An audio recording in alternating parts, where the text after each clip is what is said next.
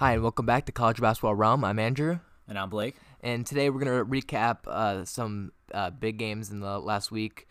We had Villanova winning the Big East once again. I believe that's 3 years in a row. This all happened because Marquette dropped 3 straight games. They lost to Georgetown, Villanova, Seton Hall. Not a good look for Marquette. They were on top of the Big East for a majority of the year since Villanova was struggling, but then at the end they just fell apart.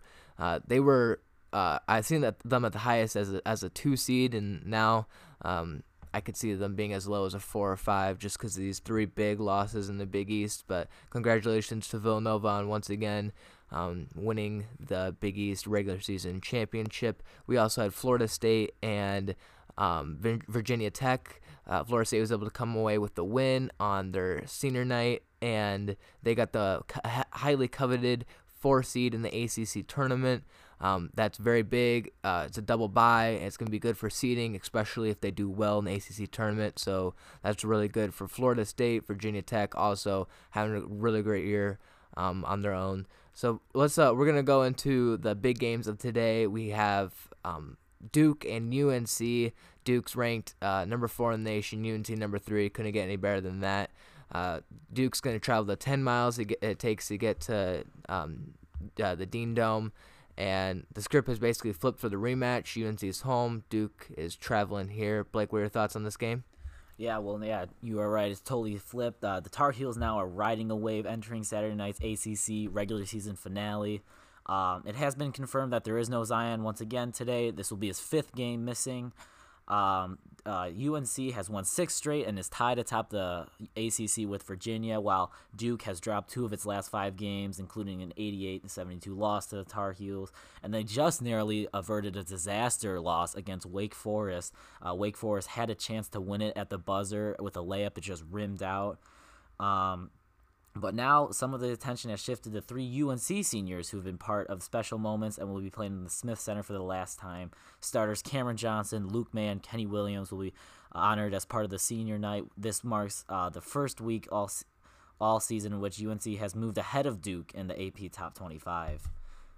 Yeah, the Tar Heels, they finally reached the 25 win mark for the 12th time in Roy Williams' 16 seasons. They've won 15 ACC regular season games for the first time. They're also undefeated on the road in the ACC for the first time ever. It's really, really impressive for UNC. Blake, what is Duke's 3 keys to win this game? I think they have to keep up with UNC their pace. UNC is a very fast-paced team. They got to slow them down on offense and not fall behind, because once they fall behind, it's really hard to catch back up with UNC. My second key is lock up Luke May and Cameron Johnson. In the first meeting, Luke May had 30 points and Cameron Johnson had 26. But once you lock those 2 up, you also have to lock up Kobe White, because he's such a highly coveted offensive scorer that they have to stop. They have so many threats on UNC that it's going to be hard to stop them, but that's a big key for them to do if they want to win this game. And then they have to figure out how to play effectively without Zion, we've talked about this in multiple podcasts. It looks like sometimes they have figured it out, but sometimes it looks like they just keep falling behind with them. So they really have to figure out how to their other players to step up, like Barrett, to get this big win against UNC. Andrew, what do you think the keys are for UNC to win this? Yeah, UNC's 3 keys to win this game. Number 1, Luke May and Cam Johnson are going to have big nights. It's their senior night. This is the last game they play. They're going to have to go out, show up, drop 30, 25 points apiece. With Zion out, Luke May is going to be able to do that on Duke's defense. So this is really big for them, and see if, their jump shots will start falling, if they could get some easy shots to have some big games. The second one is they need to stop R.J. Barrett from going to his left when he drives to the rim. R.J. Barrett's a very effective scorer in the paint, especially, but when he goes to his left, he's almost unguardable, and he'll make every shot he goes in the paint. So if UNC is able to stop him from going to his left and make him go to his right, they'll make R.J. uncomfortable when he's in the paint and ultimately stop him as a whole. Number 3, UNC needs to play at its normal speed. It's a fast tempo. They're going to run on transition. They're going to be the first ones down there on the court. They need to outrun Duke like they did in the first game in order to come away with this win. This is a crucial game for bracketology, as whoever wins this game is most definitely a number 1 seed come March Madness time. Who do you have winning this game, Blake? I think UNC is going to win this game just because of Zion being out and how fast the UNC can run it and how many threats they have on offense. Duke's going to come out. It's going to be a very good game, very close game. They're going to try to slow down the offense in the first half. Maybe Duke has a lead going into it. But I think that UNC is just going to tire Duke out in the second half. UNC is going to pull away with this one. How about you, Andrew? Yeah, I agree with that. I see UNC come away with this win. I know earlier in one of the first podcasts we had, I said Duke would win both games, but obviously we had Duke struggle with injuries throughout the season, and now Tar Heels are just at the best they've ever been offensively and defensively. So I definitely think UNC will come away with a strong victory like they did last time, especially at home against Duke. Next, we're going to go up with the game right after it. We have number 7 Michigan at number 9 Michigan State. It's a crucial game for both teams. They're both tied for first after Purdue fell to Minnesota. The winner of this will at least get a share of the conference regular season championship and the number 1 seed in next week's conference tournament. If Purdue loses earlier to Northwestern, the winner of this Michigan State team is the outright champion. Last matchup, Michigan State was able to pull off the 77-70 win. Cassius Winston starred with 27 points on 40 minutes played, and Xavier Simpson had a nice 19 points for Michigan. Michigan State was able to win this game by locking up Michigan and forcing them from three, forcing them to shoot 27% and 7 of 26. Blake, this is a game based off of injuries because there's a lot of people affected. Who's affected by this game? Definitely Michigan has been very affected. They've been without guard Charles Matthews the last 2 games, and Valiant said the junior will go through warm-ups on Saturday before a decision is made. Michigan State already, without Joshua Langford for the season, is hoping to get back junior center Nick Ward, who has missed 4 games with a broken hand. They're also counting on the return of junior wing Kyle Ahrens, who has sat out Tuesday's win over Nebraska with a back injury. With injuries being a major factor, here's the 3 keys for Michigan to get revenge. Make Cassius White get into foul trouble. If you get him into foul trouble, that really just messes up Michigan State's total defense and offense.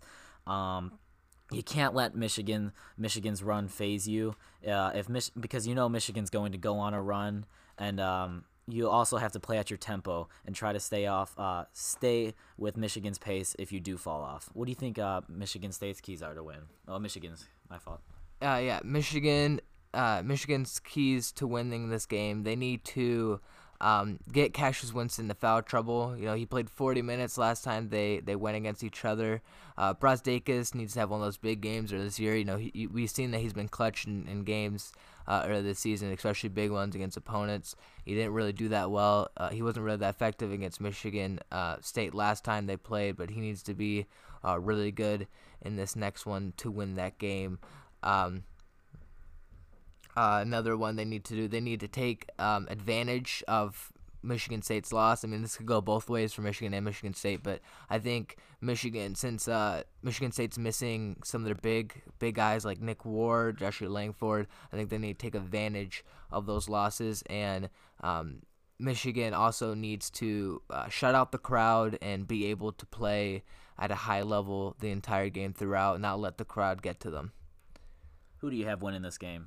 I'm going to go with Michigan actually coming out and winning this game. I know Michigan State beat Michigan at Michigan, but this time around I think Michigan will get the win against Michigan State, just because I think Michigan State has a lot of people that are not playing this game, and Michigan's played really well of late, and I feel like Brazdeikis is going to have a high-scoring game.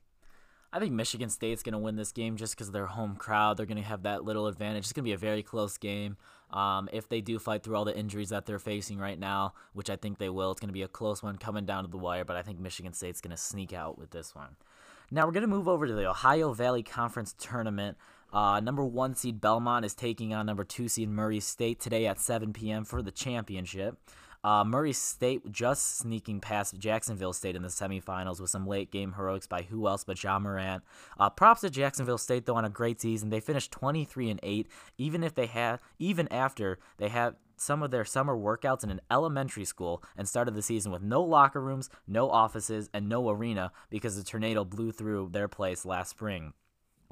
Murray State is all about the Ja Morant show. Everybody's seen his highlights. He's on track to become the first D1 player to average 20 points and 10 assists. Right now, he's sitting at 24 points per game and 10.3 assists per game. But he's going to have to be huge in this game to try to get the upset over Belmont. Belmont is very threatening, though, on offense. They're second ranked in points per game behind Gonzaga at 88.3 points per game. They also have 12 true road victories. No team in the country owns more. And their coach, one of the most underrated coaches in the game, Rick Byrd, he's on the short list of 800-plus victory coaches. He's sitting at 803. And they also have a sneak player that nobody really talks about that is very good, Dylan Windler. He was the league preseason player of the year. He averaged a double-double this whole year, and he led the conference in both rebounding and three-pointers made. You don't see that a lot in players just because of how different they are. But everybody's been talking about Ja Morant, that he hasn't even gotten mentioned for player of the year in the Ohio Valley Conference. But he's an amazing player, and this game is really for all the marbles because the other team, the losing team, has not gotten into the tournament in 32 years. So this is really for all the marbles. Who do you have winning this game, Andrew? I'm gonna have to go with all the hype. I'm gonna go with Murray State coming away with this one, just because, everyone would love to see a Ja Morant in the tournament to see if he could have a Cinderella run of his own. He's been so amazing this year. He's climbed the mock drafts. His draft stock's gone through the roof. He's been so impressive this year. He could do everything you want him to do. He's athletic. He can shoot. He's good at defense. Ja Morant definitely for Murray State. I think they could pull up this get this win against a really good Belmont team, but yeah, definitely Murray State is going to come away with this win today. Blake, what about you? I think everybody in the nation wants to see Murray State pull off this upset just to see Ja Morant in the tournament, but I don't think they can be able to do it. I think Belmont's team is just too good. Their offense is just too stellar to stop. So I think Belmont is going to win this game. It's going to be a close game just because Ja Morant. I personally want to see Murray State pull this upset off, but I think Belmont is just too good, and they're going to get into the tournament with the automatic bid. So now we're going to go over to Blake's Bracket Busters. We're going to do a little update on them. We're going to start with UCF. When I talked about last time, they were an 11 seed, projected 11 seed in the bracketology. They have now climbed to a projected 8 seed, which I personally think they should be higher than that because in March they have knocked off number 8 Houston and number 20 Cincinnati. They are also now nationally ranked, coming in to 25. As I said in the previous podcast, they had the potential to make a splash in March, and they have definitely done that. When they beat Houston at Houston, they ended a 33-game home winning streak. So that was huge. They've been playing great basketball at the right time. Going into the American tournament, they could really make a splash in that, also trying to win that tournament.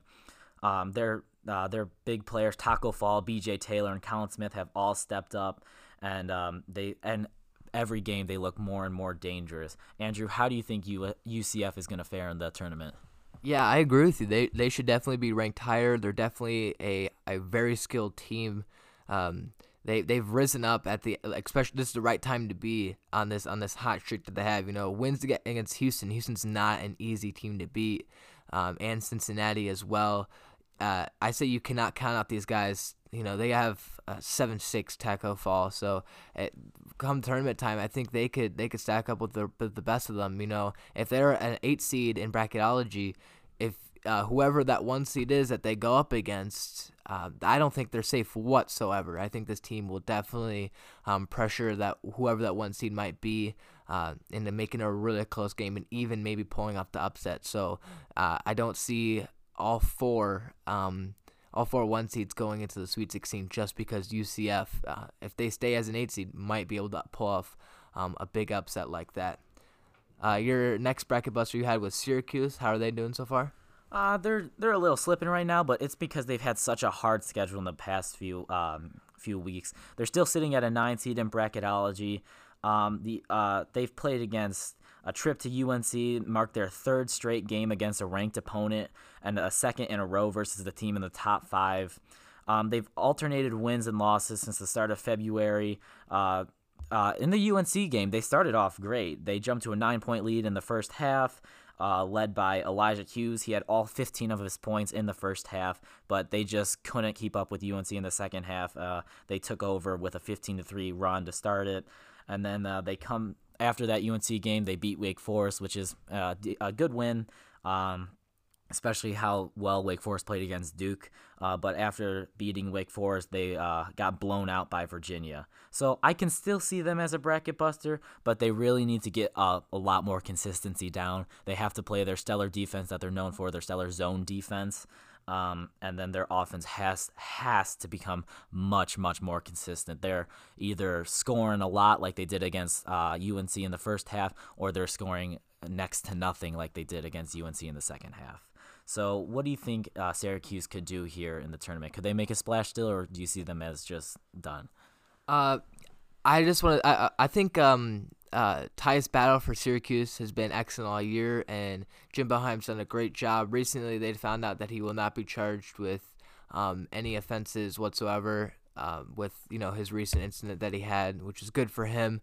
But Syracuse, I'm starting to fall off on them a little bit just because if they're an 8 or 9 seed in tournament time, they're going to have to face a 1 seed, and they just got destroyed by 2 possible 1 seeds, UNC and Virginia. So I don't really see them making too much of a splash, but I still think, if Tyus Battle gets hot, they'll have a chance. But let's move on to the final ending topic. It's a controversial topic. We have LSU's head coach being suspended for the year over some he was recruiting illegally, and the NCAA was cracked onto that. Will Wade is now done for the year. The FBI wiretaped his calls, and they saw there was that image going around of him having lunch with his parents. I don't remember which player it was, but that's not a good look for LSU, especially right by the tournament. They're going to be lost without him, so there could be a upset in whatever round they face if they even get it there. They could be possibly kicked out, not allowed to play in March Madness. So that's not good for LSU whatsoever. Blake, what are your thoughts on Will Wade's suspension? Yeah, you just can't do that. It was just very easy for the FBI to find out, especially because he was talking to Christian Dawkins, who is known to be a middleman between the illegal recruitment processes, which he's also spending time in prison now because of how he was found out. And it really is going to hurt LSU going into March. It's not a good look. It's just going to put everybody's hopes down on them. And I still see them as a great team, but I don't think they might make it to the Sweet 16, but nothing past that, I think. But you still have to watch out for LSU. So it's just a big blow to them that they really didn't need at this time. Yeah, it's real saddening now that we're finding out. I mean, it's important, but we're finding out about all these coaches, illegally recruiting. It's just not the way things should be done. I mean, I agree that players should be just paid in general to play college basketball, and there's a law right now in North Carolina that might be able to pass that congressional law that will make players in college, could get paid for their name. So that would be really good. But yeah, this just isn't the way it should be done. If coaches want to do that, they should wait till it's a legal thing to do, a legal thing to just offer players money. But that's disappointing that Will Wade would do that to his team that's been so great this year, coming off great wins against Tennessee and Kentucky. That's unfortunate for, Naz Reid, Tremont Waters on LSU, how they're going to have to go through March Madness they have a good interim head coach, but without their head coach there, it's going to be hard for them to do anything whatsoever. So paying players is such a big controversial topic that we want to talk about more in depth on, which we will go more in depth later in later podcasts. And we want to know what you think about it. So you can message us on Instagram or Twitter at College Realm. Andrew? Today we're going to be live tweeting once again, just for these big games, UNC and Duke and Michigan State and Michigan. So be sure to check that out. Be sure to check out our tweets. And on Instagram, I'll be posting the halftime scores and the final scores and the thoughts on each one of these games. So thank you guys for listening. This has been College Basketball Realm. I'm Andrew. And I'm Blake. And we'll see you next time.